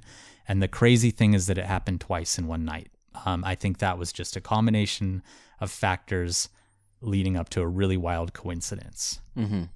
Okay, so I think that's the important thing to remember about food conditioning, though, is that it's so dangerous because it, not necessarily that it makes bears think that people are food, but that it causes bears to become more comfortable taking risks and more comfortable getting close to humans. And when they get that close to humans, they might act aggressively, or those predatory instincts might just kick in. So a couple other little things. Makes sense. A bear It does. that's hanging around people is going to be more dangerous than a bear that never sees people. Exactly. And that's afraid of people. Okay. So that fall, there's a guy hunting on the North Fork of the Flathead River just outside the park boundaries when he's surprised by a large male grizzly bear. This is a 47-year-old hunter from California, and that bear mauls the shit out of him. His friends come in there and they shoot the bear before it can kill him, but he gets pretty badly mauled by this bear. Then in the spring of 1968, the following spring, a school teacher named Robert Hahn was solo hiking near Saya Creek in Glacier National Park when he spots a female grizzly and her cubs a few hundred yards away. He's an amateur photographer. He starts taking pictures of these animals, but he gets so engrossed that he doesn't notice that the bears are actually getting really close to him. And when he finally looks up from his camera, the bear's only 65 feet away. And that's how he decides, yeah, it might be. He finally, at that point, he decides that he's going to stand up and let the bear know that he's there. But he makes a mistake because that bear's already crossed this threshold of where he decides like rather than run away, he's too close, exactly, and it's going to charge him. So it charges him. It ditches its cubs. It runs after him. He tries to climb a tree a few feet away, and the bear bites into him as he's climbing the tree, rips him out of the tree, and they're on a steep hill covered in snow, and they both go tumbling down this hill for 200 feet. Oh, man. And as they're tumbling down this snow hill, he grabs another tree. 200 feet? Yeah. And he grabs this other tree and he climbs 20 feet up, and this bear follows him 20 feet up into this tree, bites him a couple more times, and then finally backs down the tree and runs off into the woods and joins her cub. So he ends up in the hospital. He's pretty ripped up. And while he's recovering in the hospital, he says, okay, this was totally my fault. This bear was just doing what they do naturally. She's protecting her cubs. And they end up just closing the trail and don't have any other incidents with this bear. So that's, again, something we would probably do nowadays is that's like a dude that got way too close to a bear, was hiking by himself, taking some big chances. You're not going to punish that bear for just defending her cubs. Good. So this night of August 12th and then these other recent maulings that we just went over really shake the park, and they completely change the way that the park manages their bears. So I'm going to read one last section here from the book. Oh, I'm saying that again, but there is one more tiny one later. But in the book, they go over some of these changes. And this might be a tiny bit dry, but I do think it's really important. So everyone out there, pay attention, because this is kind of the silver lining to this story. So when Glacier Park opened for the summer season of 1968, rangers and staff biologists laid down the most rigorous system of bear control in National Park Service history. Grizzlies were placed on the strictest probation. If a bear bothered human beings more than once, it was to be shot. Sorry, this isn't necessarily the silver lining yet, but we'll get to it. If a grizzly was trapped, ear tagged, and removed to another area and then returned on its own to the point of its first capture, it was shot. Rangers had the authority to kill instantly any bear, black or grizzly, that showed aggressive tendencies. Dozens of other steps were taken. Trails were closed at the first sign of a grizzly. Campsites were shut down and reopened only when foraging grizzlies had moved away. This is the good stuff. Warning signs were posted everywhere, and information about bears was placed at every trailhead. A strict pack-in, pack-out policy was initiated. Hikers had to haul out their empty cans and other trash, and one ranger was placed on permanent horseback patrol throughout the park to see that the rule was obeyed. That still happens, by the way. There's lots of backcountry rangers that are just out there to bust people for breaking those rules. All unnatural sources of food, such as the dumps at Pole Bridge and Granite Park, were removed, and the Park Service long-standing rule against feeding bears were strictly enforced for the first time in anyone's memory.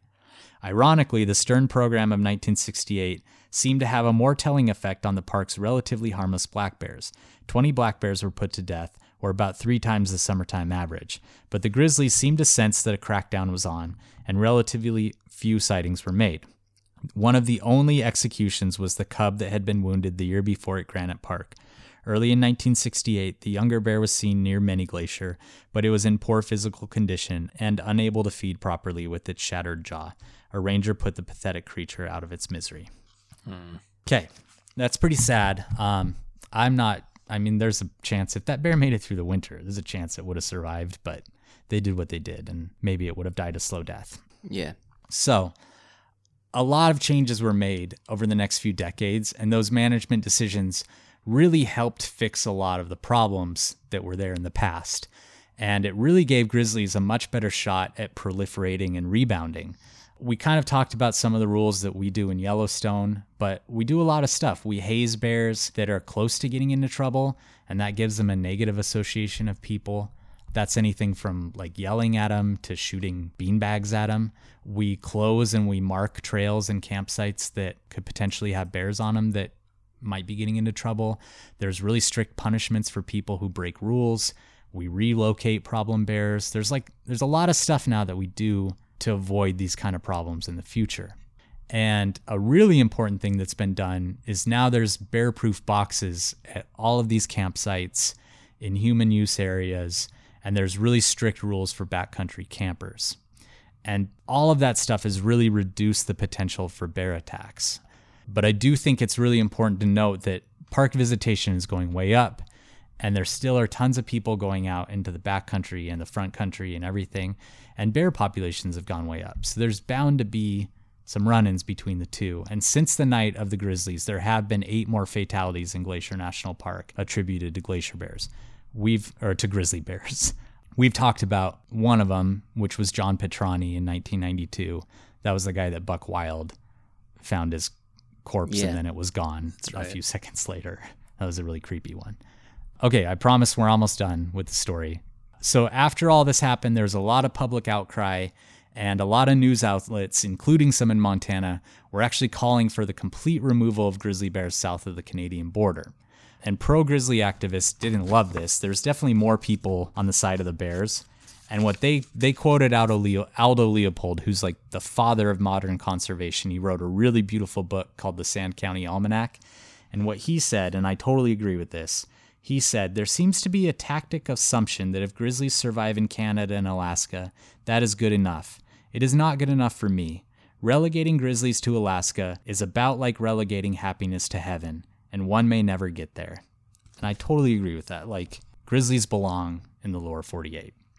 So this debate's raging, and when the book was published, Night of the Grizzlies, the author, Jack Olson, he ends on a pretty somber note. He says that the doom of the grizzly bear is pretty much sealed.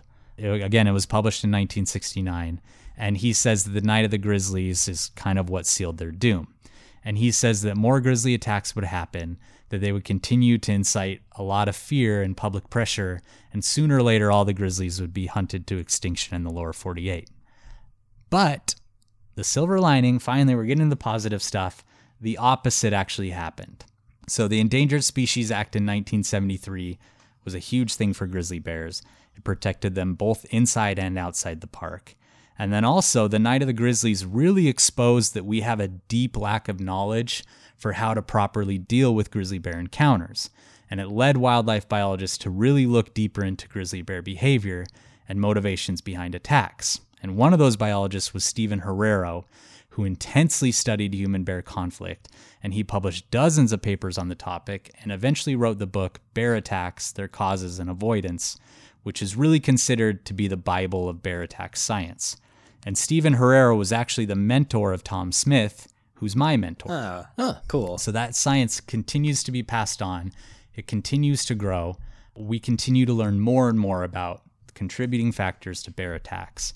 And it's just an evolving science. And I think it's really beautiful that all this information came from this really horrific tragedy. And the best thing of all is now we have a deterrent that we can pack literally on your side that doesn't kill bears and stops a lot of these attacks. So that's part 3. And that's bear spray, just so everyone knows. Yeah. That's bear spray. Yeah. Does it matter what type of bear spray you get? Like, it's all pretty certified, right? All of the brands are pretty much the same. Yeah, they have to meet certain EPA certifications, and for the Grizzly Bear Committee to approve them, they have to meet certain qualifications, and all of them pretty much do. So They're pretty much all the same. As long as it says bear spray, you're good. Yeah, but for me, it was really cool reading that thing about Stephen Herrero, because again, I'm his grandson in the bear world, and it's really neat to know that my journey has been affected by Night of the Grizzlies. Yeah. And so I don't know. It was a really beautiful way for me to kind of end this whole thing. Yeah, that's cool. There's a good silver lining. Good job. It was. Pulled it off. Thanks. All right. Questions about part 3. Anything? Did it affect other national parks at all? Totally. It affected the whole park system. There's a big upheaval in everything they did with bears. Because Yellowstone already had problems too, so they were probably like, we should get a hold of this too. They did. Right when this was happening, Yellowstone was in the middle of closing all of their last few dumps. Uh-huh. So Yellowstone was actually like maybe a little ahead of the curve. And Yellowstone had already had a few fatalities too. But the fact that 2 women died in the same night in Glacier really just shook everyone. Like everyone was like, okay, we got to do a better job. Yeah. No, that's good. I think it's a good way to emphasize, like, you just need to understand the animal in order to, like, be able to engage with it, but, like, respect it, you know? And it should exist. It should be part of, like, the environment. Right. It belongs there. And this could have gone the other way. People could have just decided, okay, we're killing all the bears in Glacier. And luckily it didn't. Luckily we learned from it. And their deaths, although really tragic, and I'm not saying it's good that they died, they weren't in vain. And like some really good things came out of it. And bears are doing much better now. All right.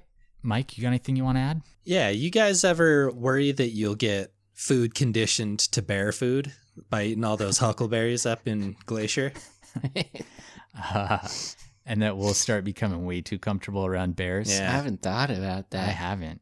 I'll stop. I need to. Maybe that's why. That's another theory for like bear attacks that you probably haven't looked into, Wes. Is like they're like, this human is becoming too bear conditioned. We probably should kill it. It's acting abnormally. Yeah, it's a good point. We don't know that.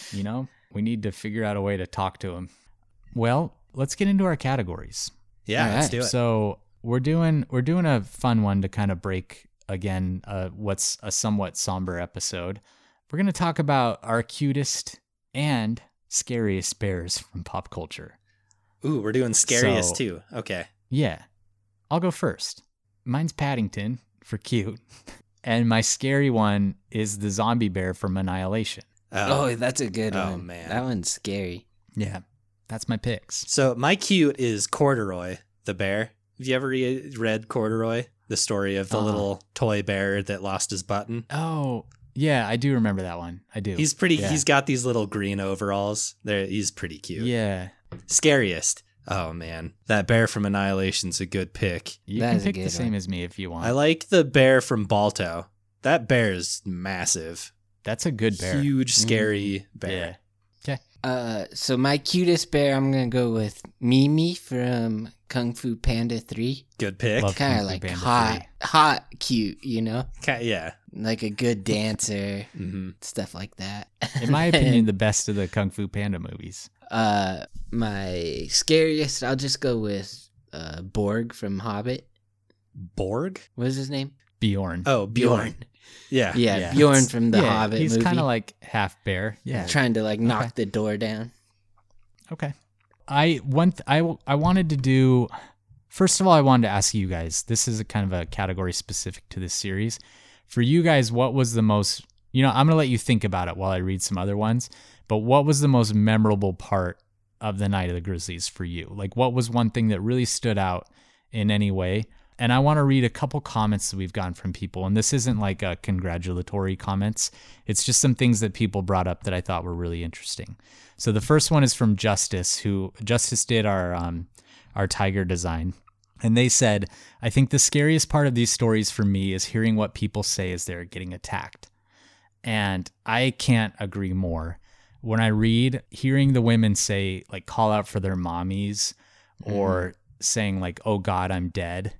That's the stuff that really shakes me. Like, that's the hard stuff for me, that people turn into children as they're being attacked by animals, and all they want is like their mom or like something to make them not feel so scared. And that's the hardest part. So totally agree with you, Justice.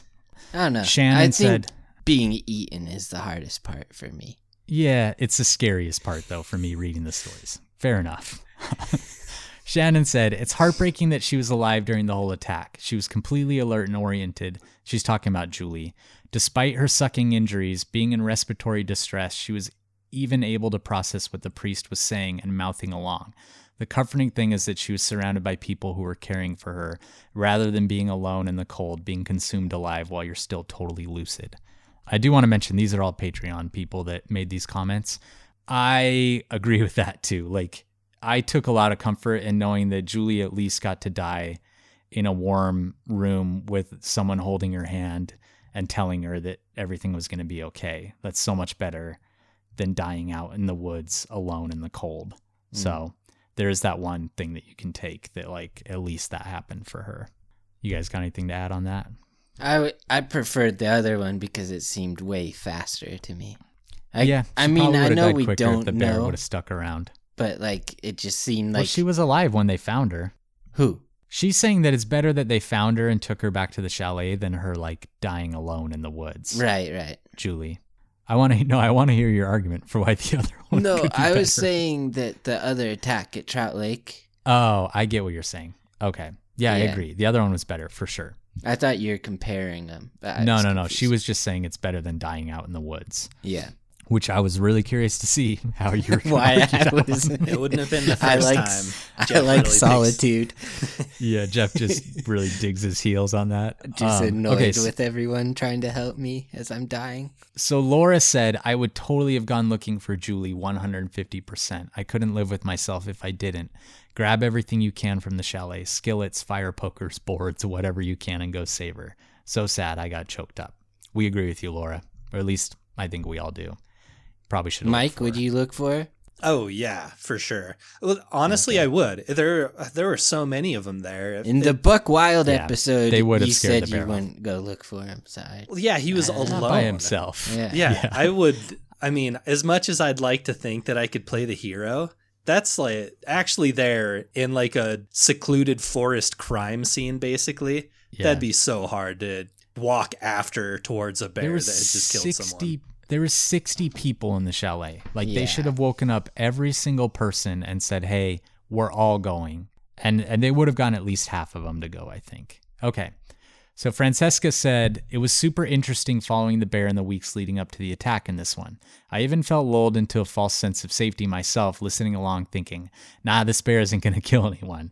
Even knowing what you've said so many times about the dangers of food-conditioned bears, Wes, that made it easier for me to see how the Rangers could have become complacent, even though they obviously should have addressed this bear way earlier.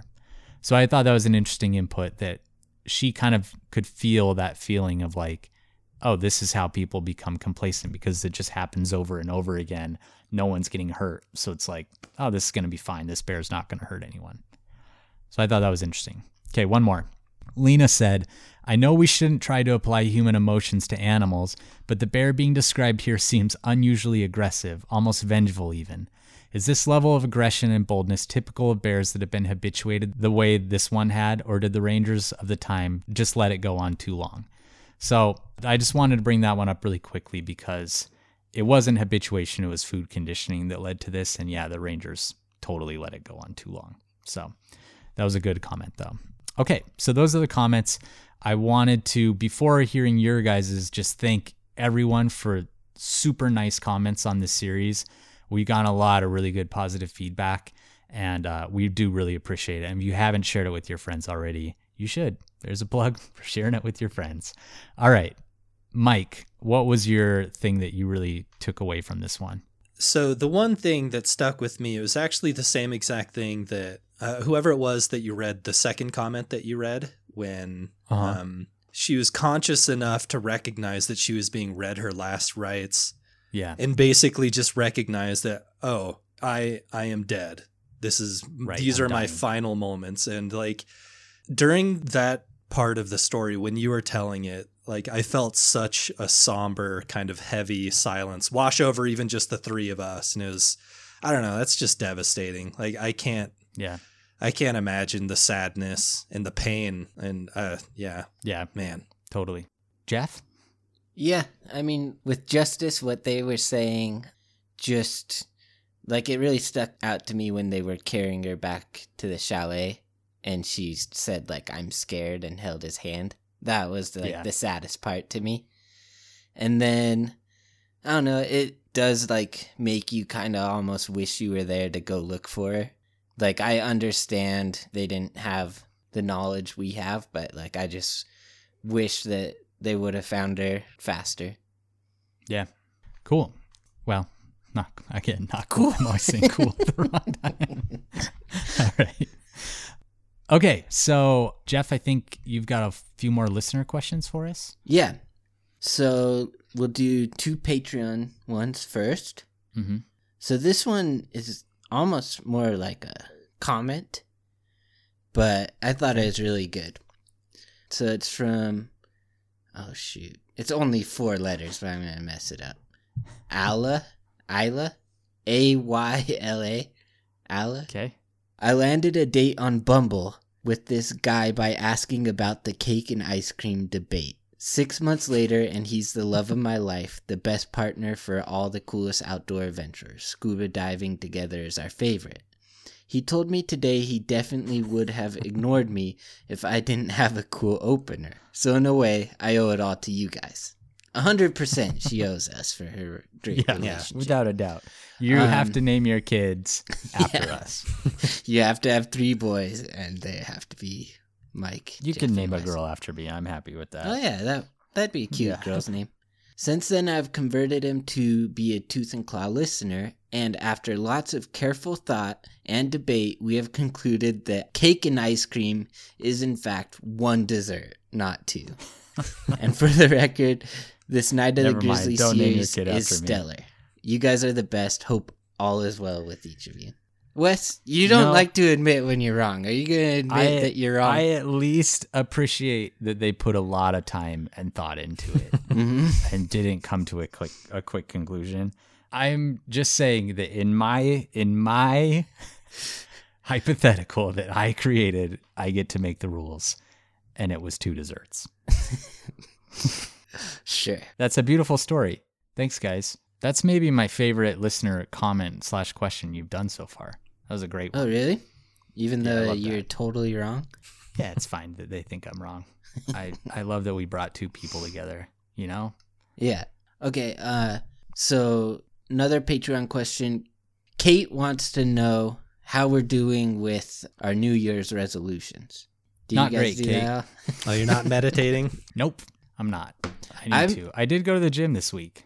So I talked to my friend Stevie who listens, and we decided to do push-ups every night. She was going to do 50, I was going to do 100. And I've done 100 push-ups every single day so far this year. And she's only done it one day, I think. And every Sunday we tell each other like how many we did. But now I feel weird because it's like just me telling her how many push-ups I'm doing every week. So I think I'm Nice. going to You're stop bragging. reporting and Yeah. just keep doing it. Mike, What was mine again? I don't Like know. It doesn't meat. sound like it's doing great. meet one person. Stop kidding myself. That's what it Stop was. kidding yourself. Oh, yeah. I stopped completely. Yeah. Okay. Yeah. Mission accomplished. Right. All right. Home Alone 2. A lot of us think Home Alone 2 is the better movie. And just the people that came out of the shadows to tell you that. Luke do a poll. 606 wants to know, does Lightning McQueen have car insurance or life insurance? What do you guys think? Well, so life insurance is like for your family more. So like, can cars in the world of cars have sex and have like baby cars with I like don't their know. mufflers I or think something? so. They were like way into each other. Yeah. Like So, Lightning yeah, McQueen was probably- totally horny for probably that other both. car. I think like health insurance versus car insurance is the question. I think that's right? probably what they meant. Yeah. And I would say car insurance because he's a car. Okay, so Sophia Leah I'm gonna think about that. wants to ask Mike 5 things Mike hates more than he hates horses. Ooh, that's so hard. People that pronounce the word familiar. I hate those people more than I hate Ooh, horses. I know one of those people, but I love her a lot. Celery in food that doesn't need celery to have it, like chicken salad or stews. I like celery. Get the hell out of there, dude. Get it out of there. I like it in most things. I hate the Raiders. I hate the Broncos. And I hate the Chiefs. There you go. Guys, you don't know what Broncos pain are a is. horse. I know, that's true. Freaking Chargers. I'm so ready right. to just fall asleep and never wake up. From Call Her Neddies. Which Harry Potter movie is best? Favorite Harry Potter character? I'm like just getting through the fourth one right now, and Cedric Diggory is my favorite character. I'm really excited to see where he goes in the series. He goes. Yeah. Ooh, buckle up, dude. My honest answer, I like the third one, Prisoner of Azkaban. Yep. I think the director is a genius, that particular director. And my favorite character in the whole series is probably Sirius. That's my answer exactly. It's my favorite book and favorite movie, and Sirius is the man. He's so dope. He just turns into that big dog. Yeah. That's cool. Alfonso Cuarón. That's the guy that directed that. All right. Alex Gervogel. Are bears more like cats or dogs? My knee jerk is to say dogs. Yeah. Okay. Cats? I'd say dogs. Cats kind of get surprised like bears do. And then So do dogs. Yeah. Okay. They're just kind of more opportunistic and bumbling like dogs. They like belly rubs more. Probably. Okay. And so last question. Spoiler alert on this one. If you want to watch the show Yellowstone and don't want to have a minor detail spoiled. So it's not big. But Mike hates spoils. Okay, taking off my earphones. So are you finished with it, Wes? Yeah. So we've had two people, so Megan Brickwood and someone else, they wanted to ask about the wolf attack scene and also the bear. Okay, the wolf attack question was about the show Yellow Jackets, not That's what I Yellowstone. meant. Yeah, Yellow Jackets. Okay, right. So in the show Yellow Jackets, there's a girl that's attacked by a wolf. I have seen it. I really like the show.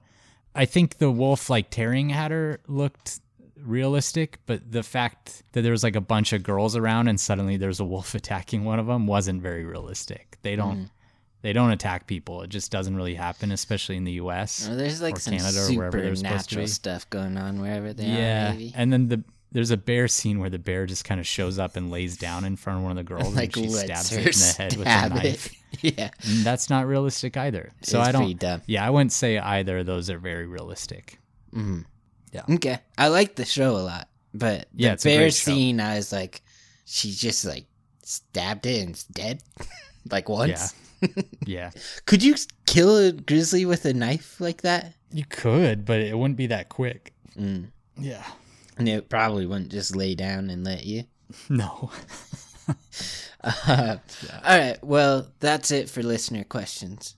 Okay. Thank you all Great. for writing in. Those were fun. And we're going to keep answering them. Okay, so we're going to do a quick how are we messing things up for them, a little conservation corner. I wanted to talk really quickly about the current status of grizzly bears in Glacier National Park. And there's actually a lot of bears in that particular ecosystem. They're part of the Northern Continental Divide ecosystem. And there's probably over 1,000 bears in that ecosystem now, which is really great. Oh, awesome.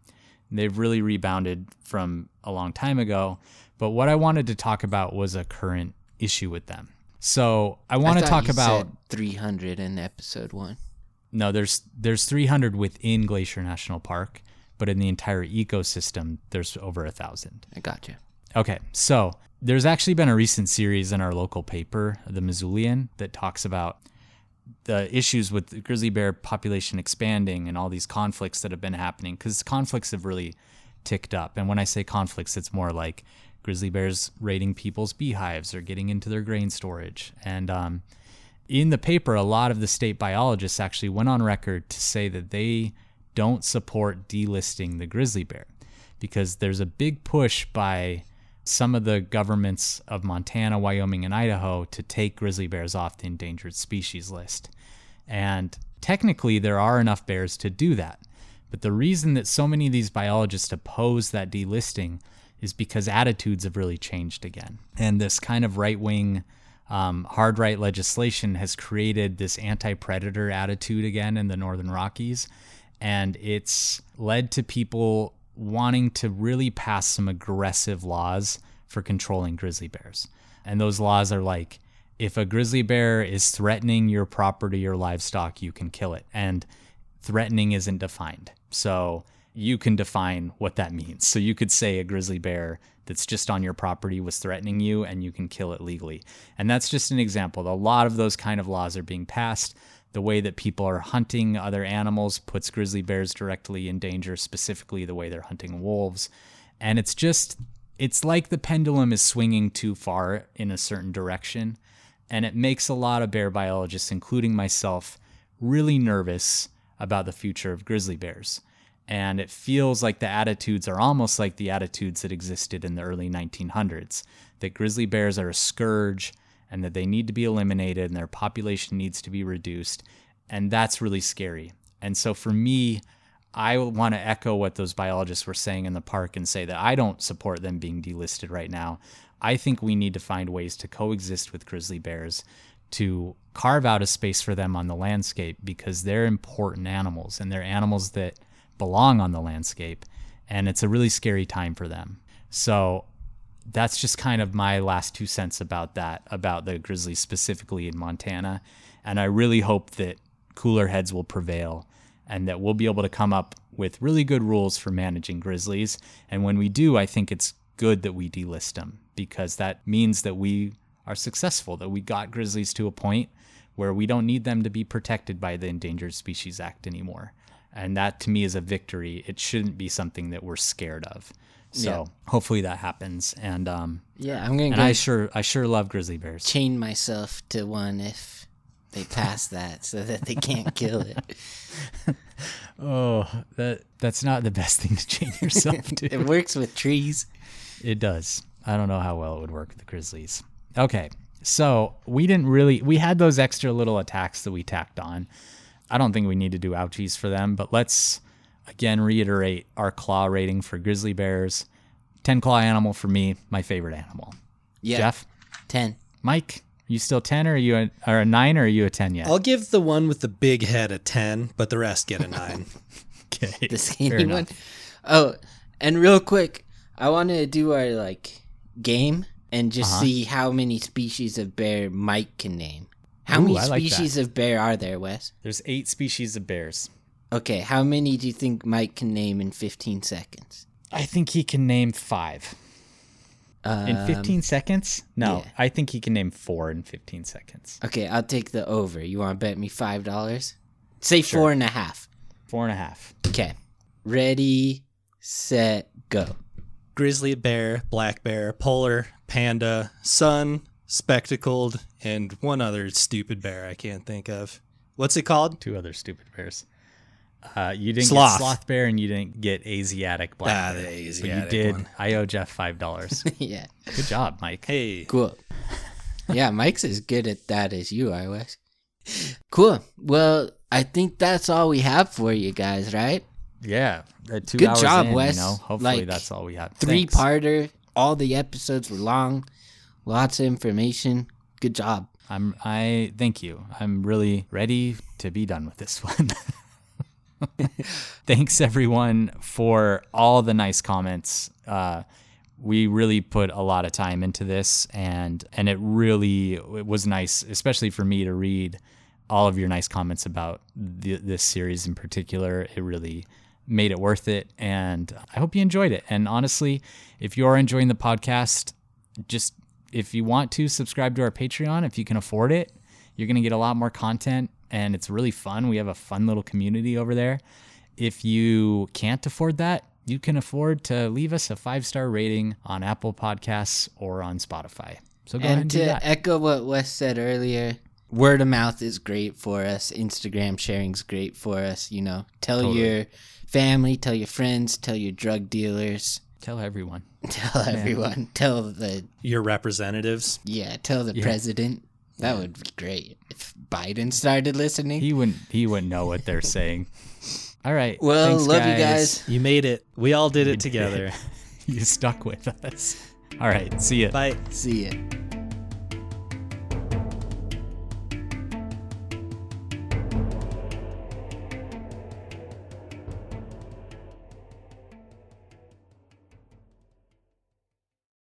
Hey guys, Heather Ashley here, host of the Big Mad True Crime Podcast. If you're looking for a true crime podcast with all of the details and none of the small talk, you have found your people. Each week, we dive deep into a new case and learn everything there is to know, from getting to know the victim and the impact their case has had on those around them, to the investigation into what happened to them and who is or might be responsible. And if the bad guy looks like he might drink whiskey by a dumpster or has the social skills of an ogre, we say it because we were all thinking it anyway. As the name suggests, we get big mad over true crime, and I would love to have you join our incredible community of listeners with big hearts and zero time for small talk. Subscribe to Big Mad True Crime anywhere you listen to podcasts and listen to new episodes every single Monday.